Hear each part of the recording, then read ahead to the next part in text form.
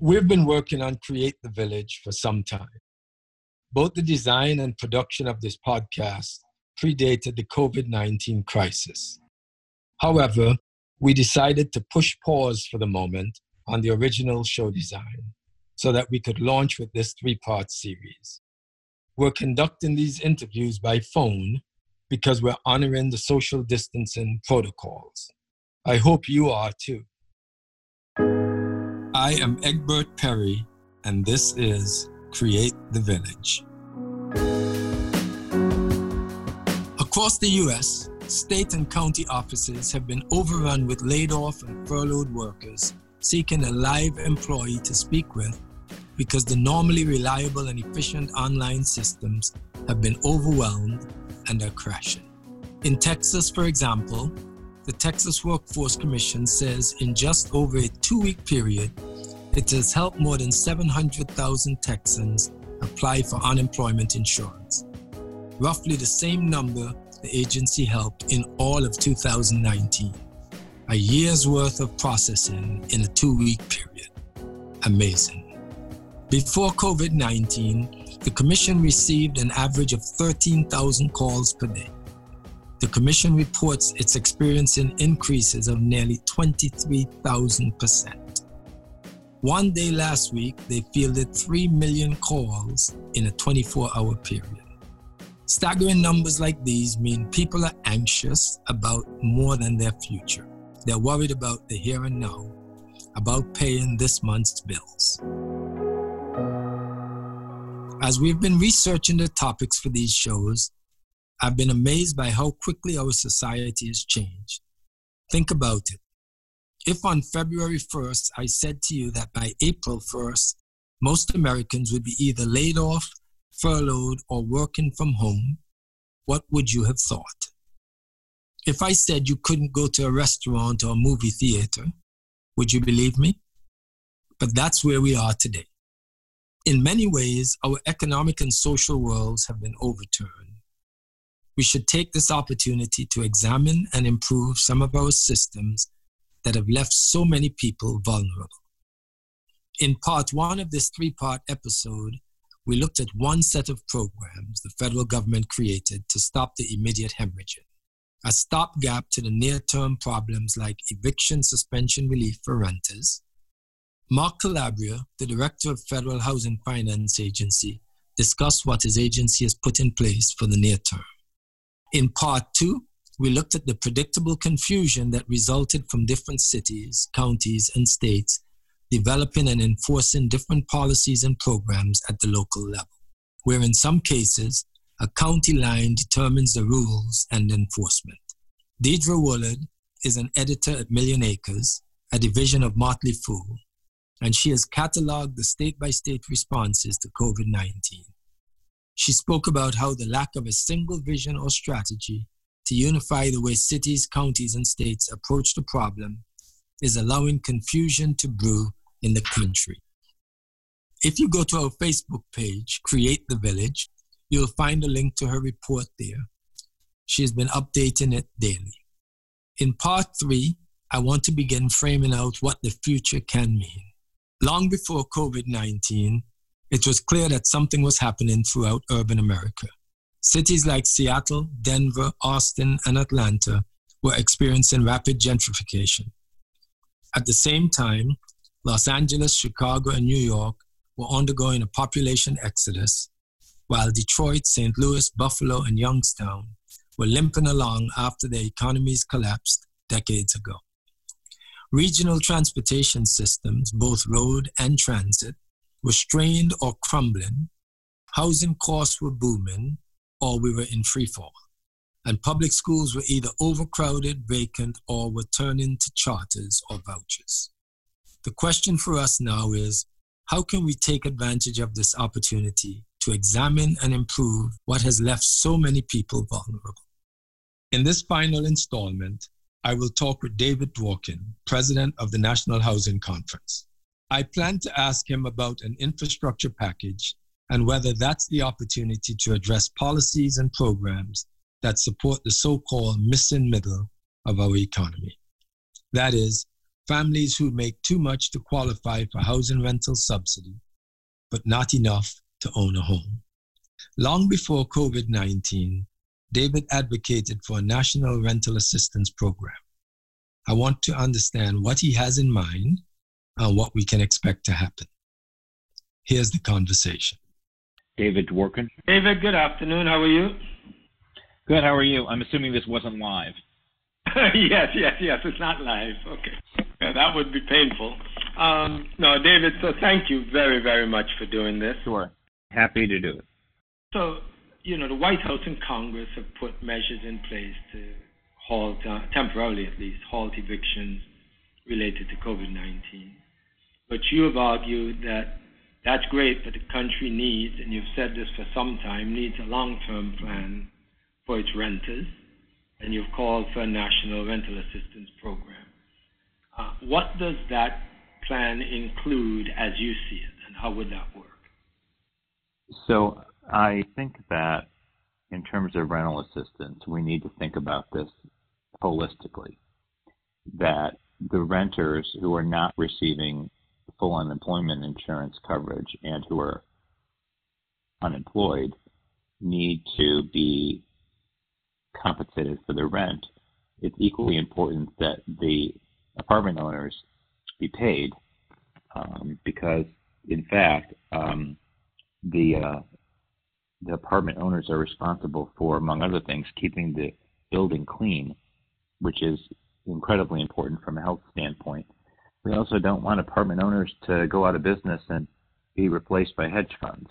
So we've approached this as a need for rental assistance for anyone who has lost their job or had a severe economic dislocation as a result of COVID-19 and is not receiving funds elsewhere. So if you're getting unemployment insurance and covering your full unemployment insurance, you should pay your rent. If you still have a job, you should pay your rent. This is not a rent holiday. But if you can't pay your rent because you've lost your job or because you're sick or your significant other is sick and unemployed, we need to make sure that your rent is being paid, and it needs to be covered and not just forbearance. Forbearance is fine in the mortgage world because the payment goes onto the back end of the loan, and if the interest isn't accrued, then there's really no harm for the borrower. For a renter to have forbearance and then not have that rent covered means that 3, 6, 9 months from now, you end up owing a sum of money you can't possibly repay and end up getting evicted anyway. And if the rent isn't covered but you don't have to pay for it, then the apartment building may go out of business. And that means that there won't be staff to really take care of the building and interact with the tenants at a time when it's really essential that happen. So what we're urging people is if you've been affected by this, you haven't received unemployment insurance, you can't pay your rent, you need to talk to your landlord immediately. And to landlords, we're encouraging them to reach out to your tenants. Communication is critical, and in this case, our interests are very aligned with each other, and that makes communication even more important. So on the rental side, I think it's very important that the government recognize that this is not a so-called moral hazard issue. This is not where anybody was at fault or irresponsible. This is the equivalent of crossing the street with the light in a crosswalk and getting hit by a bus whose brakes are broken. I mean, it just is not about blame. It's about mitigating the long-term impact on the economy and on the housing economy in particular, so that we don't actually end up with 2 or 3 crises rather than the one we have now. And how do you feel that's been received? Has there been any reception to that argument in the circles? Yes, I think there's a lot of agreement that we need supplemental rental insurance. I think there's a lot of alignment between tenant advocates and apartment building owners that it's in everyone's interest that the apartment buildings be protected as the renters are protected. And the big question that everybody is struggling with right now is what's the most efficient and effective way to get that rental assistance out. And there have been a variety of methods that have been looked at. For those who are already receiving rental assistance, changes to the HUD Section 8 rental assistance voucher program, the housing voucher program, is the easiest way to address it. Right. But for those that are making less than the area median income and have never really been in the system before, and now find themselves unable to make their rental payments, that's a scenario that we really got to be thoughtful about and get that money out as soon as possible. Well, so and obviously there are a number of categories inside of the rental housing market. There's something certainly for less than 60% of area median. There's at least a source of funds to help produce, though not enough, to help produce housing affordable in that group. And the market sort of takes care of itself. But in that middle, we often call the missing middle, there aren't enough tools there. And I would imagine that that's where most of the fragility exists. Would you agree with that? Mm-hmm. I think that normally we look at this as 60% of area median income or less, or even 80%. My view is that we really need to be looking at the entire population under 100% of area median income. If they've lost their job, their median income has gone from 100% of area median income to zero. Right. And so what we need to do is quickly recognize that many of these people, maybe most of these people, are not going right back to work. Some of them have worked for companies that have gone out of business already. Some of them have gone to work for companies and have been laid off for companies that aren't out of business now, but they may be out of business in 3 to 6 months. Right. We're looking at having unemployment at 20%. That's 25 to 30 million people. And so saying to 5 million of those people, oh, well, you were making too much money before, so you're just going to have to become homeless, is not reasonable or realistic. And it has a potentially huge impact on the rest of the economy. So I do think we need to look at this non-traditionally. Initially, there's pretty broad agreement to address the population that's 80% of area median income or less. There's I would say, constructive debate up to 100% of area median income, but we really need to understand better how many people are in each of these categories and in what markets. In most of the country, 80% of area median income is going to be fine, and it is going to cover the vast majority of renters. That's right. But in high-cost markets, it's clearly not the case. And we're going to have to be creative in those areas because we don't need a eviction or foreclosure crisis in the case of homeowners 6 months or 9 months from now. We certainly don't want a financial crisis to follow the healthcare crisis. So let's stay with that a minute. You know the next bill is supposed to be an infrastructure bill. And I made a comment to someone the other day that perhaps it's time for us to, and I know there are many people across the industry that have been trying to make this argument, but that we should have affordable housing as a part of our infrastructure bill. And perhaps, for example, and I'm not sure how pervasive it is, I know it's in a number of states, that the private activity bond allocation has been pretty much used up, and we're only months into this year. And in fact, in some states, Georgia being one, they have enough applications to use up about half of next year's allocations already, and we're in April of 2020. So perhaps if you combine the notion that affordable housing should be a part of infrastructure, and that an addition to the private activity bond cap allocation in the near term for the next 2 or 3 years could go a hell of a way towards creating tools for supply that would both juice the industry again and also start to address some of the production of it. Doesn't deal with the rental payment issue that we're describing, but we also have a supply issue that, if not addressed, will also exacerbate the problem a little bit more. So I think that's a really good point, and we need to look at this holistically. We also need to put it in perspective. We had a housing supply crisis for the COVID-19 crisis, and we've had rising rents, in some cases ridiculously high rents around in certain markets that nobody can afford, and not nearly enough affordable housing being built for a range of reasons.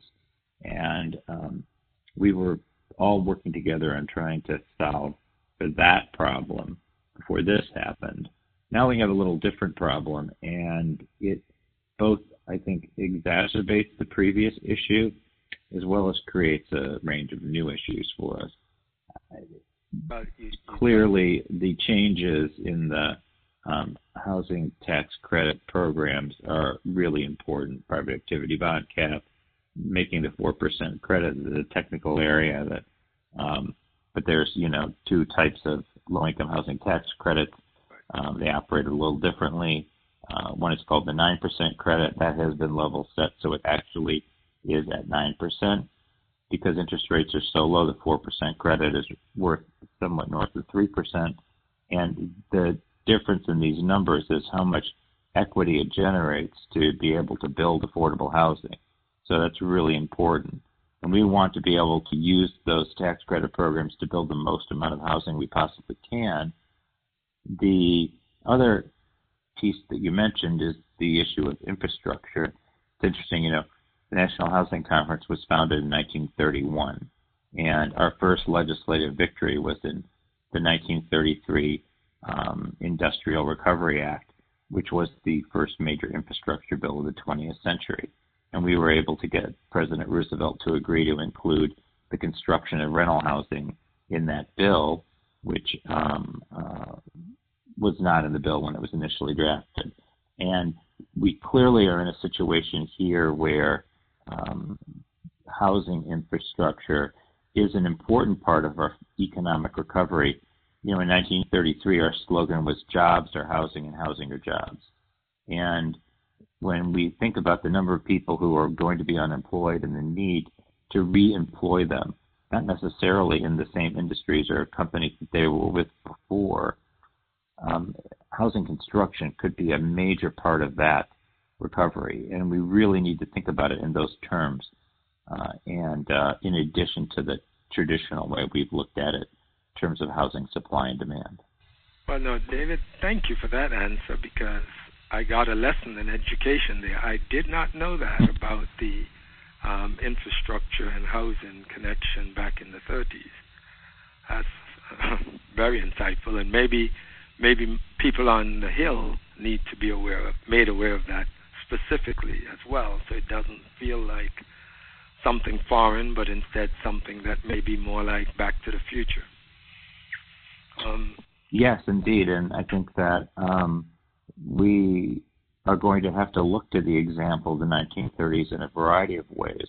One is that we built a lot of affordable housing in the 1930s in an effort to bring people back to work and help lift people out of really horrifically substandard housing. And the other is that we funded a program called the Homeowner Loan Corporation, which allowed for homeowners to refinance their mortgages and have the lost equity as a result of the Great Depression forgiven. We're not there yet, but if we have a collapse in housing values as a result of this crisis, I think we're going to have to take a long, hard look at that and consider the kind of relief that we had available in the Great Depression and that we refused to do in the Great Recession 10 to 12 years ago, and paid a huge price for that. Well, and you said something a moment ago that I think should not go without being repeated, and that is that even though we're talking about housing, the truth is it is a tremendous job creation program if we were able to get substantial supply of housing development into the pipeline. And so you're killing two birds with one stone. You're addressing that basic need of having a shortage of affordable housing, and at the same time you're doing job creation for a significant segment of the workforce that will be suffering from unemployment as a result of the recession. Yeah, we'd all like to think this is going to, end with the end of the healthcare crisis. The fact is that the economy is going to take much longer to recover, and we already have put a lot of stimulus. In many ways, the Fed and the federal government, to a certain extent, have fired most of their bullets already, and we're going to have to think very creatively about how to address it. So, David, in that regard, and you really kind of answered this, I just want to see if there's anything you'd like to add to it, but one of the questions I had was, how was the housing industry doing before the pandemic, and what do you anticipate in this recession will mean for the nation's housing stock? And you sort of touched on it, but just put a fine point on that for me, please. I think that, one of the legacy impacts of the housing crisis of 10 years ago is that we lost a lot of home builders who were building affordable housing. And they took the brunt of the damage to the housing markets. Many of those went out of business. They have not come back. We've permanently lost some significant part of that capacity. It's had a direct impact in the number of homes we build, and the law of supply and demand is never repealed. So if you are building fewer homes, you are going to have higher prices.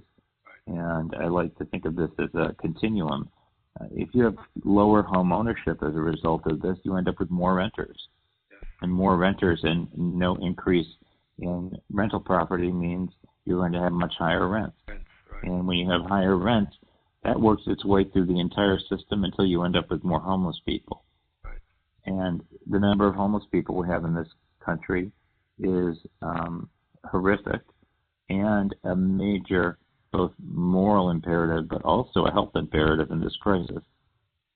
We need to look at the whole issue and take all of it seriously. And I do not believe that message and connecting the dots is as prevalent, certainly not as it ought to be in the minds of policymakers up on the Hill, and it's something that probably needs a lot more attention so that those dots are in fact connected, because I think a lot of the policy seems to be chimney-oriented, as if these things do exist in silos. So I appreciate that perspective. I have a couple of minutes and let you go. I don't know if you had any last thoughts you would like to leave us with. I think that, crises like this bring out the best in people and the worst in people. And in the housing industry, we really need to think about how we bring out the best in each other. This is an opportunity to really work across ideological and other lines that we don't usually cross. We're all sharing the same interests here. We're all impacted by the same virus. The virus doesn't care about our ideologies or opinions on government funding. And we're going to have to work together. And I think there's good evidence that, at least in the housing industry, there's a lot of interest in working across traditional lines. Okay, fantastic. All right, David, thank you very much, and thank you for everything you do on the field. I know it's a battlefield, and I appreciate you soldiering on. So thank you. You're very welcome. Thank you. Okay, bye-bye. Create the Village is produced by Rick White, directed and edited by Brennan Robinson. Create the Village is a production of The Integral Group, LLC. Copyright The Integral Group 2020.